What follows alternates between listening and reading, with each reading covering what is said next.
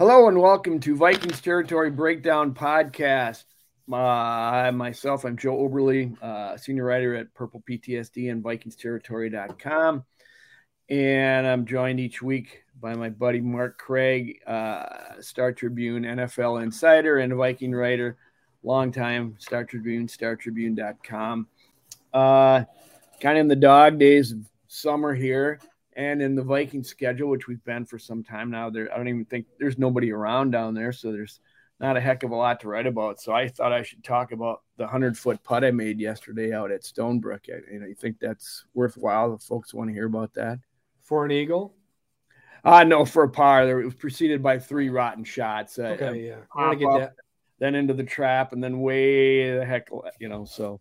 But, it was made for a nice par, so. I once saw Patrick Royce make a 100-foot putt on the at the last hole of the TPC. It was a media day, and to shoot probably about a 2,000 with 18 mulligans, and I brought this course to its knees. So that's my only other 100-footer I've ever seen.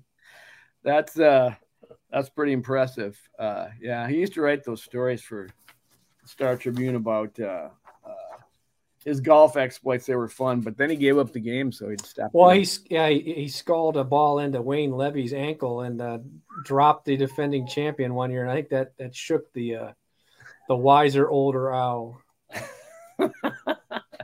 Wow. Yeah. Well. Yeah. Probably a good idea, I guess. Well, I suppose we should talk about the Vikings. There's not a heck of a lot going on, but you scour the internet and see what you can find. And I just wanted to talk about this note. Maybe we can talk about the head coaches a little bit, but I read an article on purpleptsd.com by Kyle Judry, in which he said that Kevin O'Connell has a chance to be only the 3rd Vikings head coach to win back-to-back division titles. Wow.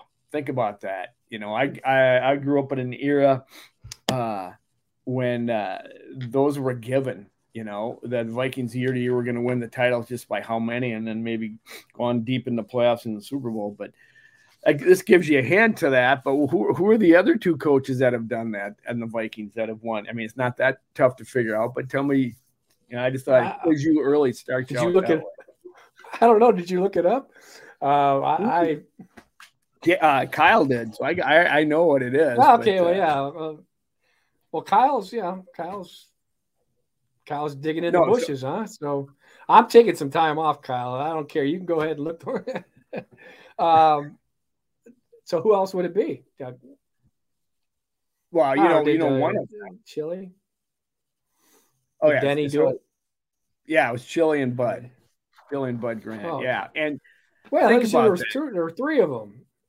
Yeah, Chili, Bud Grant, and KOC. Well, KOC would be the chance to win the 3rd. Be the 3rd. Oh, he'd be the 3rd one. Oh, yeah. So, okay. Well, yeah, but Detroit's a little more ornery now than they were during the Bud years. But Bud, I think Mike Tice was 8-0 against Detroit. Bud was like 26-4 against Detroit, something like that. So, not that Bud couldn't beat other teams, obviously, but. There was Detroit was kind of a gimme back in the day. They're one of the Vikings are about 63 years old, and for about 30 of those years, the Packers have had a Hall of Fame quarterback. So it's like that's true. It's hard to win whenever you have Brett Favre have a 20-year or 18 there, and then followed by another 18 years by another guy that's pretty good. So. Well, that raises a good point. I mean, that means it is going to be tough for Kevin O'Connell this year, especially during what looks to be a more so of a intensive rebuild than the last year's competitive rebuild when they did go 13-4 and win the NFC North. It's going to be tougher with, like you say, Detroit. Everybody's picking Detroit to win this division, and they pick the Packers every year, and I think there's more Packer fans out there in the media because even back in the Bud years, I'd go on, look at Sports Illustrated. That's what I subscribed to back then. And every year, Dr. Zimmerman, Dr. Z would pick the Packers, anything but the Vikings. And it didn't matter if the Vikings went to the Super Bowl the previous year. He'd be picking somebody else, anybody but the Vikings. And Well, no, I mean, I know the Packers didn't win it last year, but the Packers not having Aaron Rodgers, obviously just changes everything. I mean, even if Jordan Love ends up being a good player, there's going to be a transition year or two, I would assume. Yeah. Where but yeah, the popular pick is Detroit. The popular pick is like Detroit, how they ended, how they where they are. Campbell's got certainly Campbell. There's a lot more respect for Dan Campbell than there was when they were 1-7 and trading away Hawkinson to the Vikings or whatever it was. But you got to be in the NFL. I don't think I'd ever want to be. Speaking from my experience with the Cleveland a few years back, Philadelphia, when they had the dream team that they were talking about in maybe 10, 11, 12 years ago.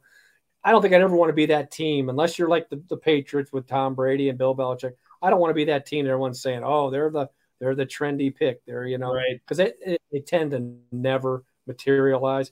I would have to see. I mean, I like Detroit. I like where they're going, but I still got to see it to believe it because, they certainly are not a lock. Yeah, but I just saw something yesterday where they were picking the Vikings in the third in the division. So I mean, I guess I go back to the point. Detroit's going to be tough. There's no question about it. But everybody still's got love for the Packers, and I'm not sure where it all comes from. Jordan Love. They lost Aaron Rodgers, and there's going to be a transition. Jordan Love. Well, the Vikings have a pretty goddamn good offense coming back. I know. Well, you didn't know where the love was. That's what it is. Jordan Love, baby, come. God. Whew. Still must be thinking about my 100-foot putt. I'm wondering how many times I'll mention that in this podcast. I don't know. The Vikings have a pretty good offense. It's coming back. There's a lot of weapons there. They've helped it, but granted, Dalvin Cook is going to be gone, and there'll be an adjustment there. But we're going to talk in the next segment about the Vikings offensive line in a positive way, something that hasn't been done for years. So I think in that regard too, they're going to have that offense. They got Brian Flores on defense, and there's some rebuilding to go on, but I don't think they're going to be any worse on defense than they were last year. And, nobody's picking, rightfully so, the Bears to do anything, but, they may jump up and surprise you too. But I just think there's not enough love for the Vikings yet. It's popular to pick the Lions, and they always got to have the Packers. And they're probably because they know there's so many Packer fans out there, they got to keep those Packer fans interested. Wow, you are checking all the boxes for Vikings fan. Woe is us, woe is us. You say they can't get any worse on defense. Where they can get worse is they won a lot of games, or well, not a lot. They won a number of games, multiple games with key takeaways at the end of games. Now, if they don't have those, they lose more games, right? I mean, it's not like the defense was not good last year. It was not good, but the defense had moments where they won or contributed to winning games.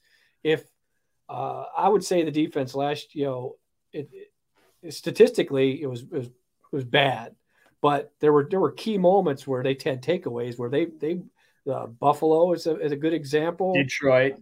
The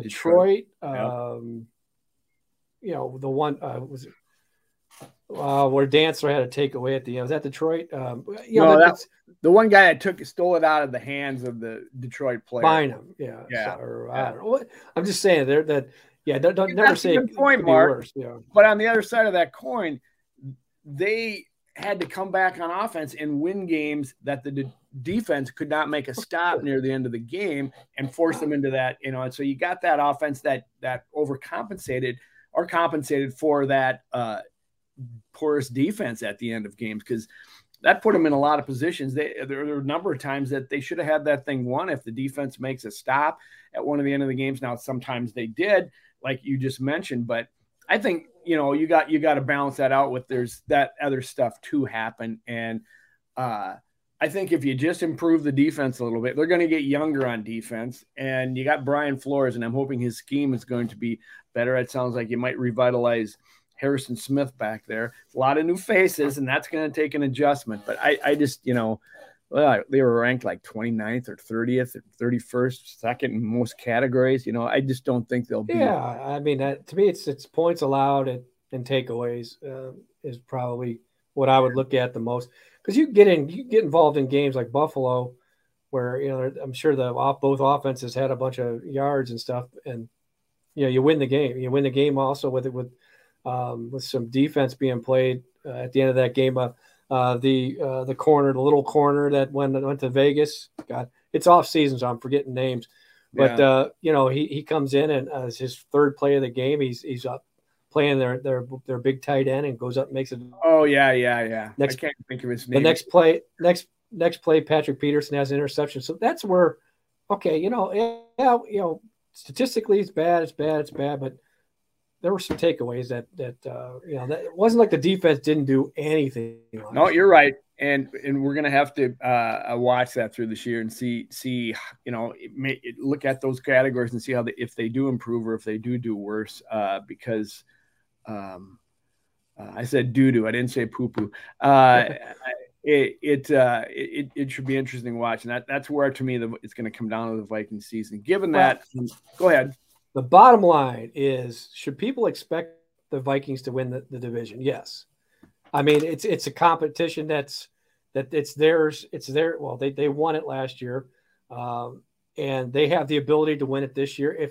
If they lose it, it's a bad season. If they give up the division, it shouldn't be, well, Detroit's, was primed to make a move on them, or who knows, we can't just dismiss the Bears out of hand. I mean, no. The Bears are going to turn around. They appear to be a couple years away, but this league is filled every year with worst to first. It's true. Jacksonville was the worst in the league 2 years in a row. Last year they win they make the playoffs. Right. And so to me it's like, yeah, people should expect this Vikings team. Do not give them a pass if they don't win the division.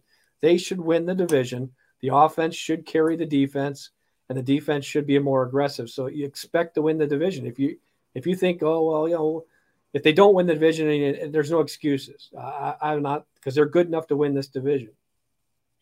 When you say that about Jacksonville, it makes me think that, it's always centered around the quarterback position. It took what the heck's that quarterback's name with the long hair? I can't. Trevor Lawrence. Trevor Lawrence. It's taken him a while to get to where he is. Now they're picking him as his sneaky MVP and stuff for next year. And so you look at, it's always so important about the development of the quarterback. Well, look at that in the NFC North. You've got Kirk Cousins and Jared Goff. You can go back and forth at who's better, whatever you want, but they're both established, and they should be given that metric near the top of the division. You got the other two. One is going to be a starter for the first time with Love in Green Bay, and Justin Fields, who's still trying to come into his own. It's getting better. So by that metric, it should be the Bears and the Packers at the bottom of the division, and the Vikings battling the Lions. But and with Kirk Cousins, who's the seasoned veteran of them all and just won the division, it's got a great offense. It should be him, but I guess that's not. Well, I wouldn't even qualify it as a tie like you did with Goff. Kirk Cousins is a better quarterback than Jared Goff, I think. I agree. I would take Kirk over Jared, and I think Jared Goff certainly has took one heck of a step toward rewriting the whole idea that he's just a throw in with the Stafford trade. That was a dangerous offense last year, but I'd still would take Kirk Cousins. If you gave him, who would you pick of the four? Kirk Cousins would be. It wouldn't take me any amount of time to say that's the quarterback that I would want of those four teams. So I'm going to go with it like this. I think the Vikings on offense have a chance to be better. They might not be better because they did lose Dalvin Cook, but I think they have a chance to be better this year.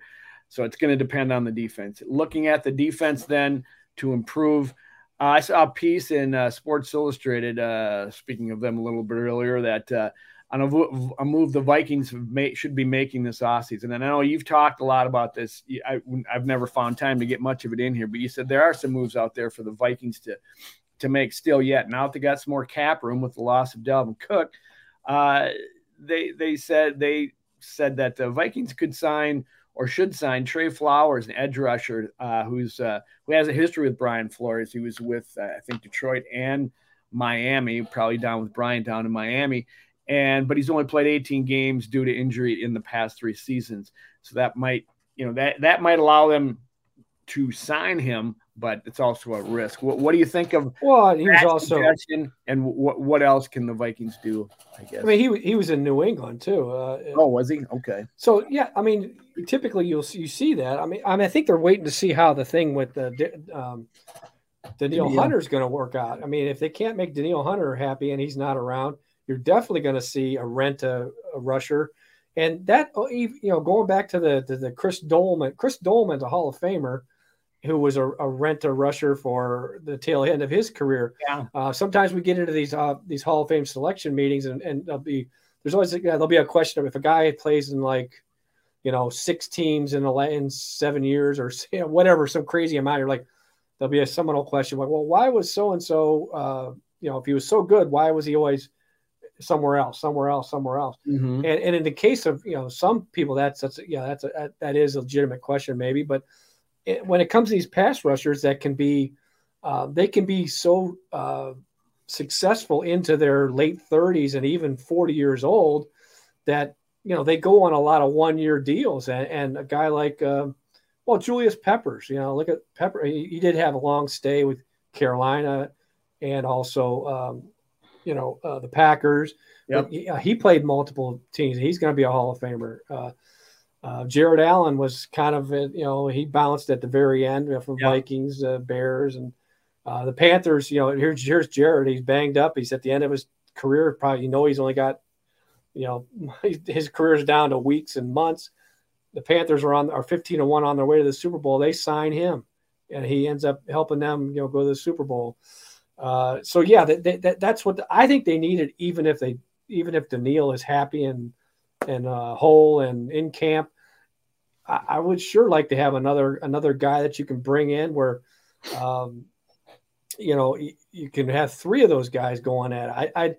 I'd like Wonham and Pat Jones as guys that are spot players, but I'd love to have another a guy like that who has a history of being able to rush the passer.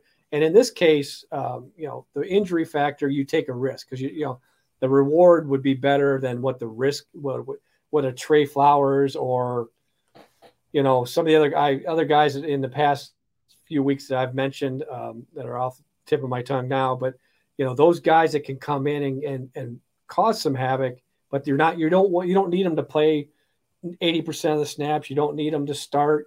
You just need them to hey, this is a coordinator that's going to be coming after the quarterback, and you need more people that can do that. Right. Yeah, I would love to see it if he's healthy. I'd love to see him take. I think he was a 4th-round pick at some point, and just has had some injuries that have hampered him a little bit. You've talked I think you've suggested other backers. I don't know or other players that they could pick up. Free agents still out there.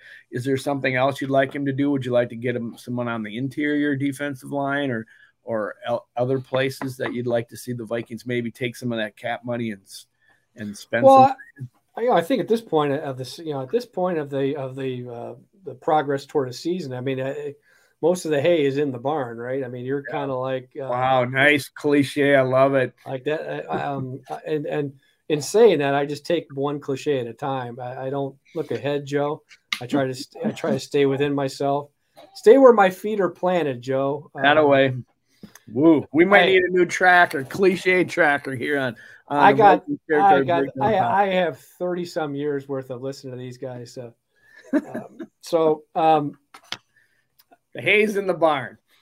So yeah, what were we talking about? Yeah, I'd say that number one priority would be getting another edge rusher because the corners at this point they have a lot of guys that could look good if they stay healthy.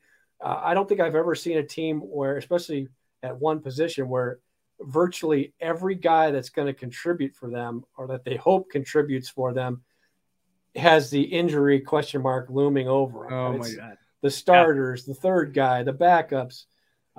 You extend it to the safety position with Scene. And, I mean, it's wow. It's like, they could be really, really good. They could be really, really bad because they're, it's not that steady,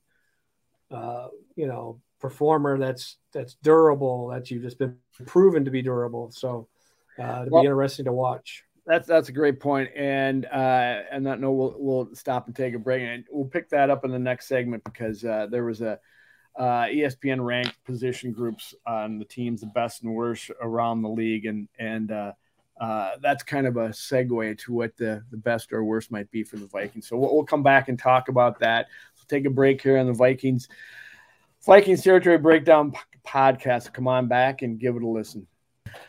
Okay, folks, welcome back to Vikings Territory Breakdown with Mark Craig from the Star Tribune.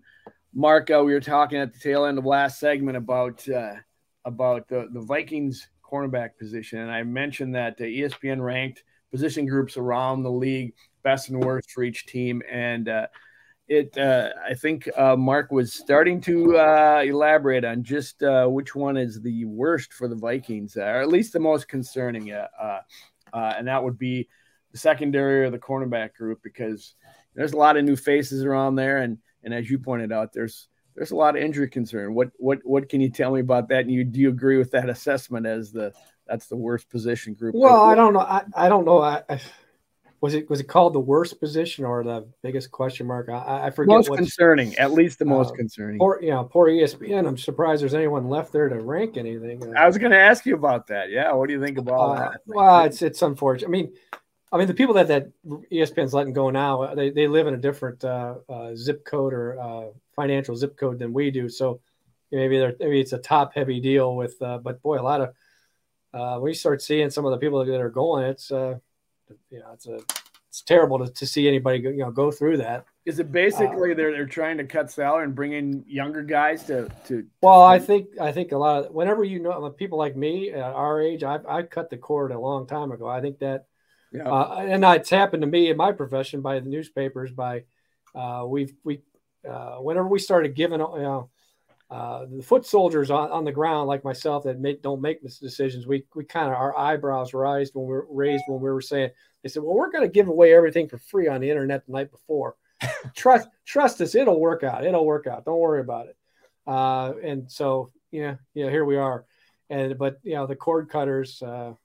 I think that impacted ESPN. Had to. My goodness, it's hard to believe that ESPN would be. But, anyways, we got off on a really wild tangent there. Well, it's just fascinating to me. I mean, I've been in the business, and I've been I used to work for the Timberwolves, and that's what I worked there for about 6 years, and they came in at one point and said, "Yeah, you're making too much money. We want to bring in somebody right out of journalism school that is cheaper and can do your job for less money." So once they got rid of you, they had the money to pay Garnett. It was around that time they were already paying him, so they had to find places to do it. Well, Garnett was making 126 million at that point. Yep. So where can we get that money? Oberly, you're right. That it's. I have no idea. That's what it seems laughable, but that's certainly what you point to at the time. It's like all the money goes downstairs to the locker room, and we get up here for peanuts. But I get it. You get younger kids in there, hungry to work for a professional sports franchise, and then you get, they want raises each year, But after a certain point, we got to start over again, and that's what I kind of think is going on in ESPN as well. I mean, you got, it's easy to get. Hey, you go work for ESPN. Everybody's going to say, you don't have to pay me. I'll work for free. Butch Weiniger for the Twins way back in the day. Anyway, that is a tangent for another time, for another day, for another time. But anyway, I think the point being that the corner position is there. Whether you want to call it I don't think I'd call it the worst position just because we don't. You did in your note to me, so you said. What I said, I think it was. But my feeling is it's the position that is the biggest wild card, which if I'm an NFL team, I don't want that position being my, hey, I wonder what's going to happen there. That's position. A good point. It's like, we're set here, we're set there, but if only our cornerbacks could cover people in this league, unless we're going back to the 1977, I would be really concerned about my corners if I was the Vikings. In saying that, if Murphy comes through and is a heck of a nickel guy and stays healthy, great. And those other two young guys, they come back and year two and they're healthy. Yeah, that's great. The guy that was actually under the radar is and man, I'm just totally blanking on names, but the Joe Juwan Johnson, who also had a shoulder injury, missed all of last year, former Patriots, second-round pick. He looks the part and more when you see him in training camp or in camp. Real tall, long, and everything. If he comes through, that's great. But it's just a really scary position to be in when you don't have Patrick Peterson. Patrick Peterson was 105 years old, but Patrick Peterson was reliable. He was there every week. He was a great leader. He knew the defense. Or even when the defense was new, he was a guy that he can be replaced because the age always overtakes everyone. But it's scary not having a guy like him on the team. So that would be the biggest holy crap what's going to happen position would be cornerback.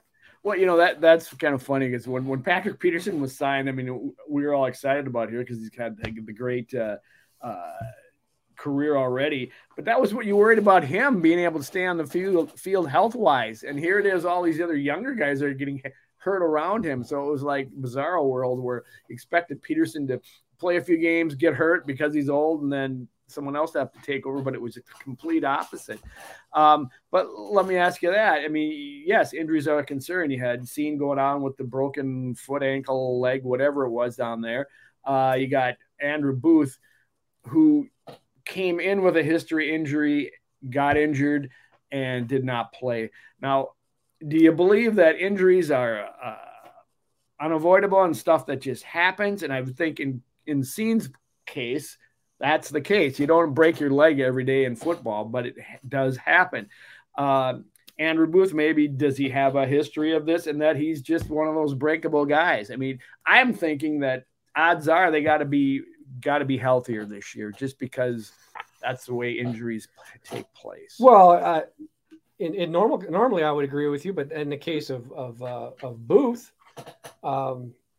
I go in expecting him to have an injury, and if he proves us wrong, great, because that's what he was in college. Even whenever he got introduced here, he was saying hasn't been healthy since probably his first couple of years in high school. So he's always had, it's always been, legs and the groin and just different things. So if he's the kind of guy that flames out and doesn't have a good career and he's done before he's 28, 25, whatever, or 26, they can't be excused. It can't be, guys have injuries. The guys drafting him, that's one that's going to be a check mark in the bad column. I don't care what people want. If people want to excuse it, go ahead. But in my book, that's one that from day one, when he was drafted, that was the question mark. And if he can't overcome that, then the guy who drafted him, that's his fault. And so that's one where I'm thinking, okay, this could happen. It could happen. Now, the other one with the concussions with Caleb Evans. Gosh. Caleb Evans. Caleb Evans. And that's a case where, I don't put that on the Vikings as much because I don't think he didn't come in with a history of concussions, just like Tua down in Miami. Right. To me, that guy is one play away from retirement, and that would scare the heck out of me if he's my quarterback. Yeah. This guy could be one play away from having to retire. Right. My screen just went out, Joe. A screensaver. I couldn't look at you, Joe. So I good for you. Yeah. How do I get that back up? That to me, that's a case of those two young guys. Where one case I'm thinking, okay, the Vikings, I can't blame them for the concussions and stuff like that. The other one, it's like, they could have seen this coming, but it could still prove us wrong. He's young enough to prove us wrong. I think Caleb Evans, does he have to start tackling differently? Because he's a pretty aggressive tackler. He's a small guy. Reminds me of a little of Antoine Winfield in that way. But to get that many concussions in the first season, maybe he's got to do something different. I don't know. I don't think at this stage of a guy's life or career you can change who he is. I think if you start changing who you are, you probably open yourself up to more injuries. That's a good point. When these guys start, I don't want to say they don't think, but when the great ones even the good ones or the bad ones when they're going good, are playing at a speed where it's natural. They're not thinking as much, and it's a reaction. And then they use their great. They all, very few of them don't have elite type athletic skills. So I don't think you can change a guy like him at this point. No, he's got to play the way he plays. Does Murphy, his first name Byron or Brian? Byron, is it Byron? Byron Murphy. Yeah, is he kind of coming in, rowing the same boat with? He's had some injuries coming in, right? The last few years. He had a back injury last year. I don't believe he had surgery. But he only played like 5 games last year. He's a guy that could be your leader. He's kind of could be your number one corner. I think that's how they view him. And he's got the skills, and he also learned from Peterson. When Peterson was with the Cardinals, so you get a good feeling about him. But as a number one corner, that I'll keep that in my holy crap, what's going to happen division there. Yeah, right. You're right. I mean, if suddenly I don't feel so bullish on the Vikings to improve their defense. They might end by the end of the season calling Marcus Shirelles to come in and play Benny Sapp. Or there's another Benny Sapp now. The updated version, Benny Sapp 3 or whatever. Maybe he can come in.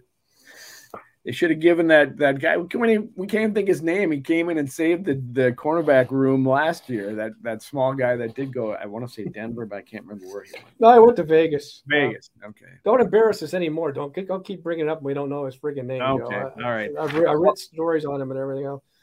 All right, then that's the most concerning, and then all of a sudden, suddenly it seems like a no-brainer, the most concerning position. But probably the strongest position, according to ESPN, in that thing was the offensive line, and it's kind of shocking to say that for a Vikings team. I mean, it's been the focus of derision from the fans for many years, certainly yelling at Rick Spielman for not addressing the offensive line. When if you go back and look, they did more, made more shots at addressing the offensive line than they get credit for doing. But Mark, talk about that. I mean, they got 2 tackles there that are looking pretty good. One of them's coming off an injury, Achilles injury, which is also concerning. But according to you, he should be ready to go come training camp and such. So talk about Darisaw and talk about the whole offensive line for me, will you? Well, 4 of the 5 offensive linemen are Spielman draft picks, and they're all in the first or second round. So, right. Rick, that was all we talked about when Rick was here. Rick tried every year, made a lot of swings and misses, especially at the end of the draft where he would always, that 5th, 6th, 7th, where he was trying to find someone and typically didn't work out. Unfortunately for Rick, by the time we get to this point where they're being ranked, this is the ranking season because there's, the media, NFL disappears. It's the only time they disappear, but we keep doing things. And the only way we can talk about is ranking stuff. So by the time we got to this point, Rick is gone, long gone, and he's one of us. He's a media hack. I see him popping up videos, and he writes for the 33rd team website. I think it's 33rd team. Mark, anybody that gets a camera on their thing can do this, right? I mean, just like you and I. I mean, yeah, and you're only as strong as your weakest link when it comes to these things, Joe. That's the way my God. That's how I view you, and it's probably how you view me, right? 100-foot putt, man. 100-foot putt. That's all I'm saying. So, yeah, the thing is that, Darisaw, and I didn't know this till I read it, that he was number 2 on PF for the modern people that have a lot, whose hair is a lot more, there's a lot more of it, and it's a lot darker than us. They need to know what PFF says about a guy. So PFF said that he was number 2 tackle behind only Trent Williams. And Trent Williams is going to, 5 years, 1 second after 5 years that he's at when he becomes eligible, Trent Williams is going to go in the Hall of Fame as a first ballot, Hall of Famer. Yep. And then Darisaw was ranked number 2 among tackles behind him.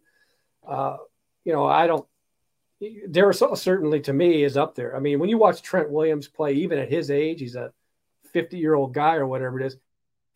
He plays as if he's like like a dad in the parking lot with a bunch of little kids. Even his physical, his technique, his size, his physical nature, he's still like a dominant tackle.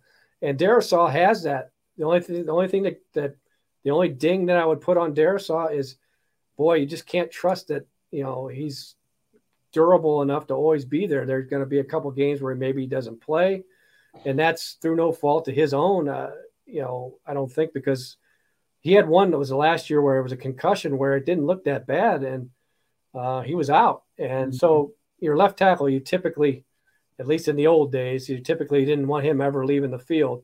No. But in saying that, when the guy's on the field, he never looks like he always looks like he's living an unhurried life out there. It's kind of like he's not off balance. He's not rushed.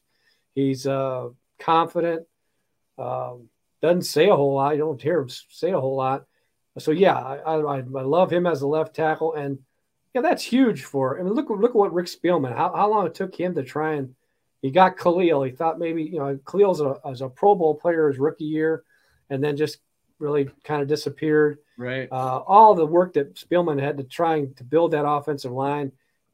Kwesi comes in and he's got a left tackle. He's got a right tackle. That is huge. Yeah. That's a huge advantage to have for a guy. And O'Neal, had the injury, but he's moving around fine in these OTAs. He wasn't practicing, but he was off to the side. He looks like he'll be ready to go. So yeah, their strength, I think ESPN, their strongest position would be the tackle position. Mm-hmm. Yeah, I probably would agree with that. I think the receiver position gives them, you have to wait to see what Addison does for them. I think receiver, just because you have the best one in the league and you also have a great number 3, could rival that as their best position. But I'm okay with saying that those tackles are their strongest point, which is especially when your quarterback is like Kirk, who needs a pocket passer and needs that time. That's a big advantage. I want to touch a little bit on the rest of the line, and you made a note to me here about guards, and I should point out that yesterday after I made that 100-foot putt, we went over to Lions Tap and had a burger, and the guy who sat down in the booth next to us was none other than Hall of Fame guard Randall McDaniel, which was pretty cool. He gave me this look like, wondering if I recognized him, and I did, but I didn't say anything to him. Let him eat his meal in peace. But boy, I would have liked to have talked to him. What a guy he is on the field, that was on the field, and certainly is off the field. But hats off to him. Anyway, what about the guard play? I mean, you sent me a note about Rick not being happy about how the guards were used in the later years, and maybe segue to where the Vikings are at with their guards right now. Well, first, Randall McDaniel is one of my favorite former NFL players. He wrote the foreword to my book. Nice. And it's over here. I got it. And he also he's a teacher or a teacher's aide, a guy that could be doing anything right now. A Hall of Famer, one of the best guards to ever play. As Joe walks away from me, I'm listening. To me, he's a wonderful person. Was a great player. That's it. I gotta put that on Twitter because people are still buying that thing. Buy. So Randall wrote, and he wrote it. It wasn't like I talked to him and interviewed it. He took the time to actually write it. And we were at a golf a charity event one time. I got to tell this story. So they had it was the old Rod Simon tournament out at Stone Ridge. Mm-hmm. I think. And Rod had a lot of celebrities, but he also had a lot of groups that he had to fill in. So it's very distracting, Joe. I know that's Randall's forward. So anyway, so he would fill in. I guess you might have to pay more for an actual celebrity, but he would have. And I probably the most embarrassing days of my life was coming out to greet a foursome as a quote celebrity, because I'm in the media. So one time we were on that was John Randall, but John Randall comes up to his group, and we're like the number 2 group. And so John Randall, who I know, and Johnny's great. He's their celebrity, and I'm back with these other guys. I couldn't help. I was like, I said, say, guys, you must not have paid much. They must have paid a hell of a lot more for them to get John Randall and you to get me. So then you tell John Randall stories or Randall McDaniel stories. But then afterwards, I bought some sort of little it's a helmet with a Hall of Fame helmet with Randall McDaniel's signature on it. So it's already signed. So I bought it because you play in these tournaments, you want to give back and stuff. So I bought this thing and I'm carrying it out. And he goes, "What? Hey, Mark, what do you got there?" And I say, some guy signed this. And he goes, I could have given you one of those. And I said, no, I wanted to buy it. So great guy. Yeah. Now, as far as the guard. Wait. Speaking of signatures, do you think I could ever get one on this damn book by the guy who wrote it? I mean, I'm on a podcast with him every week. Hell no. Well, you send it to my people. I'll get it back to you. Yeah, whatever. I'll send it with that beer I owe you from last year. That's right. All right, keep talking. So the guards, well, there was a lot of fractures with, obviously as we saw after the fact. It always happens between coach, general manager. Yep. And speaking of Rick building the offensive line, at the end, 2021 was, the year where Dennis had stepped away. It would have been 2020, where he wouldn't get year. It was a COVID vaccine. Yeah. And then last year was 2021. And I know that Rick, when Dennison stepped away because he wouldn't get the shot, Phil Rauscher came in and, it was the offensive line play. And it was partly Zimmer too. And they kind of went away from the Dennison, Kubiak zone running and stuff like that to some more power stuff. And I know that like Spielman was that sort of rubbed him the wrong way because he felt that he was drafting for a certain system and they kind of went away from it. And then obviously on the other side, they were like, you need to be drafting guys who are more well-rounded. But I guess in defense of Rick, he put a lot of resources into the offensive line and got it to the point now where it is now.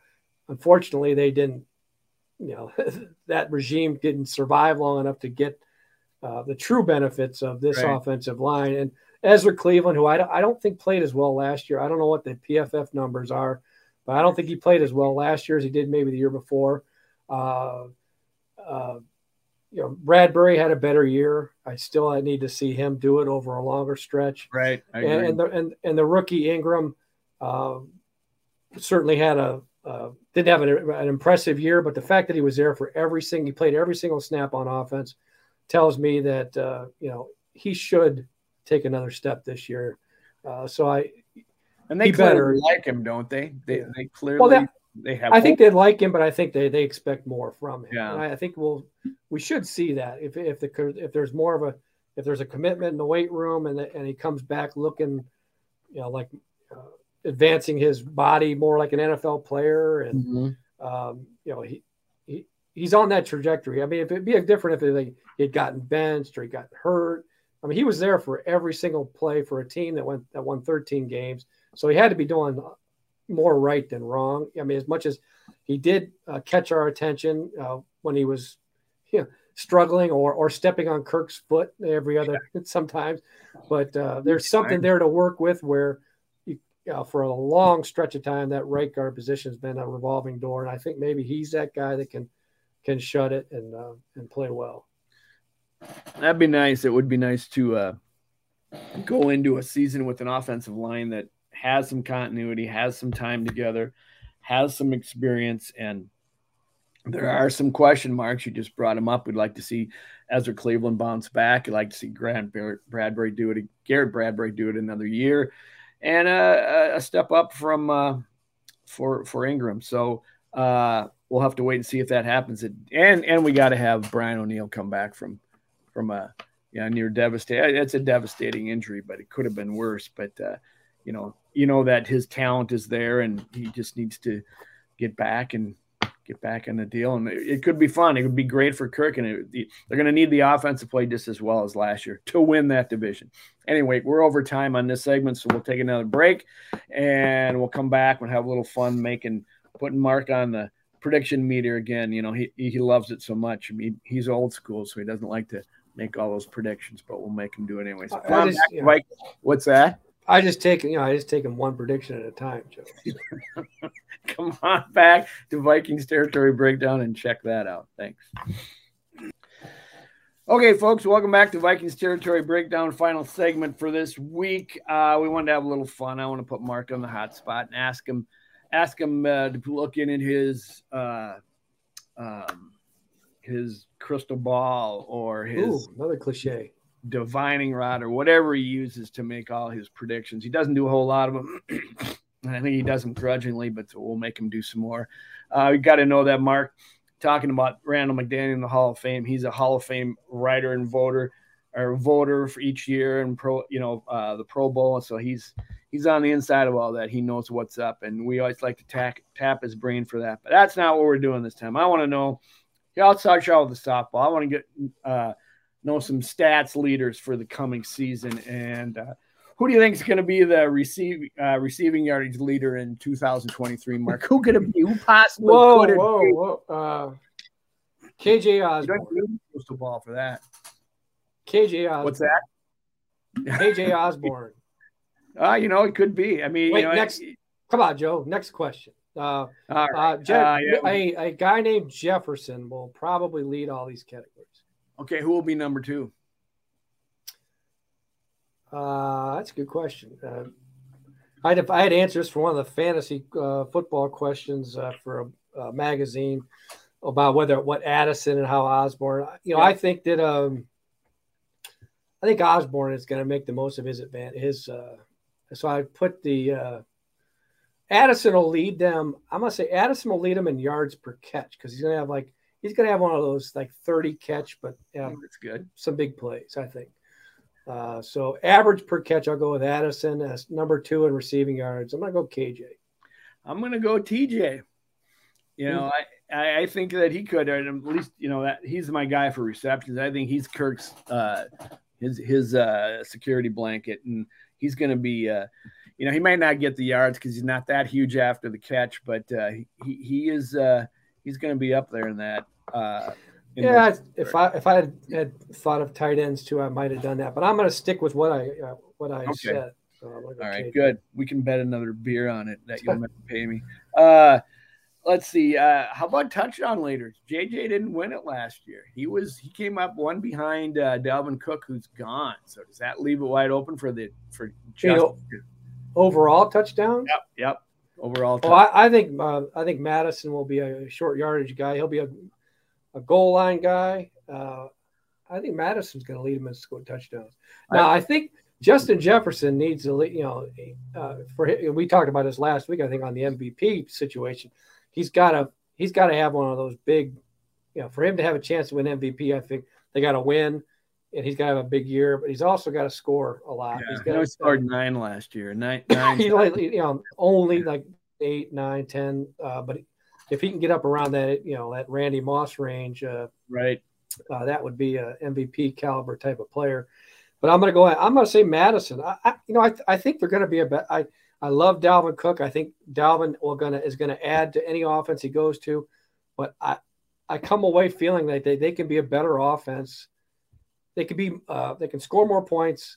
They can be a better offense without Dalvin Cook and with Madison because of what I feel like they'll be a little more powerful. That's not to say that I wouldn't want to have if the financials were right, I'd like to have them both. But I think Madison will score the most touchdowns by the Vikings. Madison's going to snipe away some touchdowns from my guy because JJ will take it down to the 1 yard line, and Madison will get all those touchdowns, those short charges. But I'm going to go with Jefferson. I think after last year, I think they're that's going to be one of. He's not a diva, and he's the best in the league. So they say. I think that number's got to go up for him, and that's who I think will happen.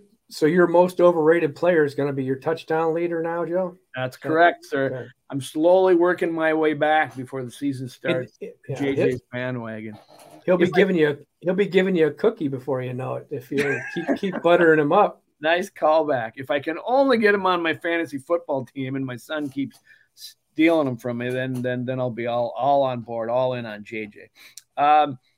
Who's going to be the leading tackler, Mark? Now that Eric Kendricks is gone, one would think, and this is who I got obviously as Asamoah, because I'm not as deep thinker as anybody else, but he's gonna probably get those. But he's gonna be starting in his second season, start as a full-time starter for the first time. Maybe he's got more to learn, and he might not be that guy. Who you got? Anybody else besides him? Oh, the inside linebacker next to him, who I thought had a better year than Kendricks last year, would be Hicks. I would have him. I think he's a good guy to have. Asamoah is his. I think his desire, his explosiveness, his speed makes him an outstanding player. I think it's going to take it's going to take a time for him to replace an Eric Kendricks. Yep. But I think it's just the sheer number of tackles. I'd go with the guy Hicks next to him. So they kept Hicks and they had to get rid of Kendricks. That had more to do with contract than anything, because Kendricks didn't lose that much, did he? Well, it had everything to do with contract. Yeah. One guy was more expensive and clearly not open to any kind of, like Harrison Smith would. If Harrison Smith took the same stance that Kendricks took, Harrison Smith would be gone too. And Harrison even admitted that he thought about that whenever one of the times he was available during the off season, but he wanted to come back, and play under Flores and all that. And Kendricks wasn't going to give him the discount. And I don't fault either one of them. Each guy's got to make their own decision, because the team makes its decision on a guy. The guy should be able to make a decision one way or the other on his own. So, yeah, and the other guy his contract was up, but he was more affordable and more willing to come back. So, and Hicks is he had a lot of splashy plays last year, and it's kind of funny when you talk to him. He's such a kind of this. You feel like you're talking to a banker almost, and but then he gets on the field and he's got a streak to him. Not if there's anything wrong with that, you bankers out there. That's okay. No, I don't meet too many bankers that can play like that. Have that kind of aggression on the field, though. He was, he can bring some violence too. So that's good. That's interesting. I thought about him when I was doing this, and I kind of go with the Asamoah pick. There's more risk in that one because he is young and he is learning and a different style ball player. I guess I did, I loved Hicks last year, and it was because of those splash plays. I guess I didn't see him being, and I didn't look up his stats beforehand if he had the numbers, but he's a good enough tackler and he tackles enough that you think he's going to have the most. They're going to come to him. Oh, I mean, I would imagine just by the nature of the position, one of the two would be there. And Asamoah certainly can get to everybody he needs to get to. It's just a matter if there's Asamoah is a smaller guy. And so is Kendricks. I mean, Kendricks is a small linebacker as well. Speed. So if you have people in front of him, like when Kendricks had people in front of him, it was he can get to a lot more. And I think Asamoah's got the speed. He can play side to side. He can cover. Going to make a lot of tackles covering guys. So yeah, I would think it would be one of those two guys, or and as the season if the defense gets, the worse the defense gets, the more possibility you have of like Harrison Smith being your leading tackler and stuff like that. Yeah, we don't want that. They're tackling a guy 10 yards downfield all the time, so you don't want that. It'll be fun to watch. Hicks has probably also got to do some tutelage with Asamoah and really bring him onto the position. So that'll be fun to watch that development there. How about your sack leader? Who are you going with there? Might not even be on the roster yet, Mark. Edge rusher Trey Flowers. Come on. Yeah. I'm gonna really go out on a limb. Well, maybe it is a little bit of a limb. I think Danielle Hunter. I don't see how they can get this close to the season without any other move, to protect themselves against not having Danielle. I have a feeling they're gonna make Danielle happy. I don't know if it's happy long term or if it's happy just for this year, like they did last year. Mm-hmm. But I think Danielle Hunter, I can see it as clear as day being announced like on day one at camp or whatever. Danielle Hunter has been extended or taken care of in some way or shape or form. and he goes on and he flourishes more so in this defense than he did last year. I had the same guy, same reason. I think they're going to get it done with him, and yeah, it's a good point. I don't know if they're going to make him long term happy, but they got to do something to keep him here. And at this point, you wouldn't want to cut him loose unless it went so bad. And they got it. They got room for him. Make some give the guy his due and bring Hunter in. These next two, and maybe you can even handle them both at the same time. I got most passes defended and most interceptions. Who do you got for those two? Wow. I know, because we just talked about that cornerback room. We don't even know. It could be a revolving door with all those injuries. Who's I would say interceptions. I'll go with Murphy. I have a feeling I'm not totally throwing it at the wall here, but just their hope for him is to be their number one corner. I think he plays in the nickel, plays the slot. Maybe he gets his hands on some more passes and stuff like that. So I don't see a 10 interception guy or even a 6 interception guy. But I'll go with him. I'll go with Murphy, and then the pass is tipped, I guess. Defended, yeah. Might be the same guy, but just to shake it up, Evans. I'll say Evans. Okay.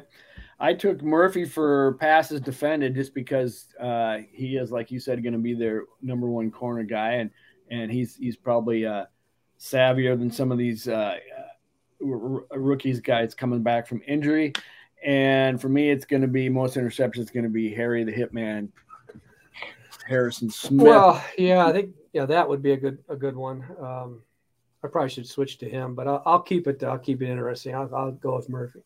Yeah, I just think that in this new offense, he's going to flourish again. He's stuck around for a reason, and maybe he's going to be able to do a number of different things that makes him in spots where it's going to be there. So I'm hoping that's who I'll go with. But well, I hope so, because the other guy, I'm not going to share anything Harrison Smith said or anything, but I think everybody kind of knows that Harrison was kind of wondering why he wasn't used.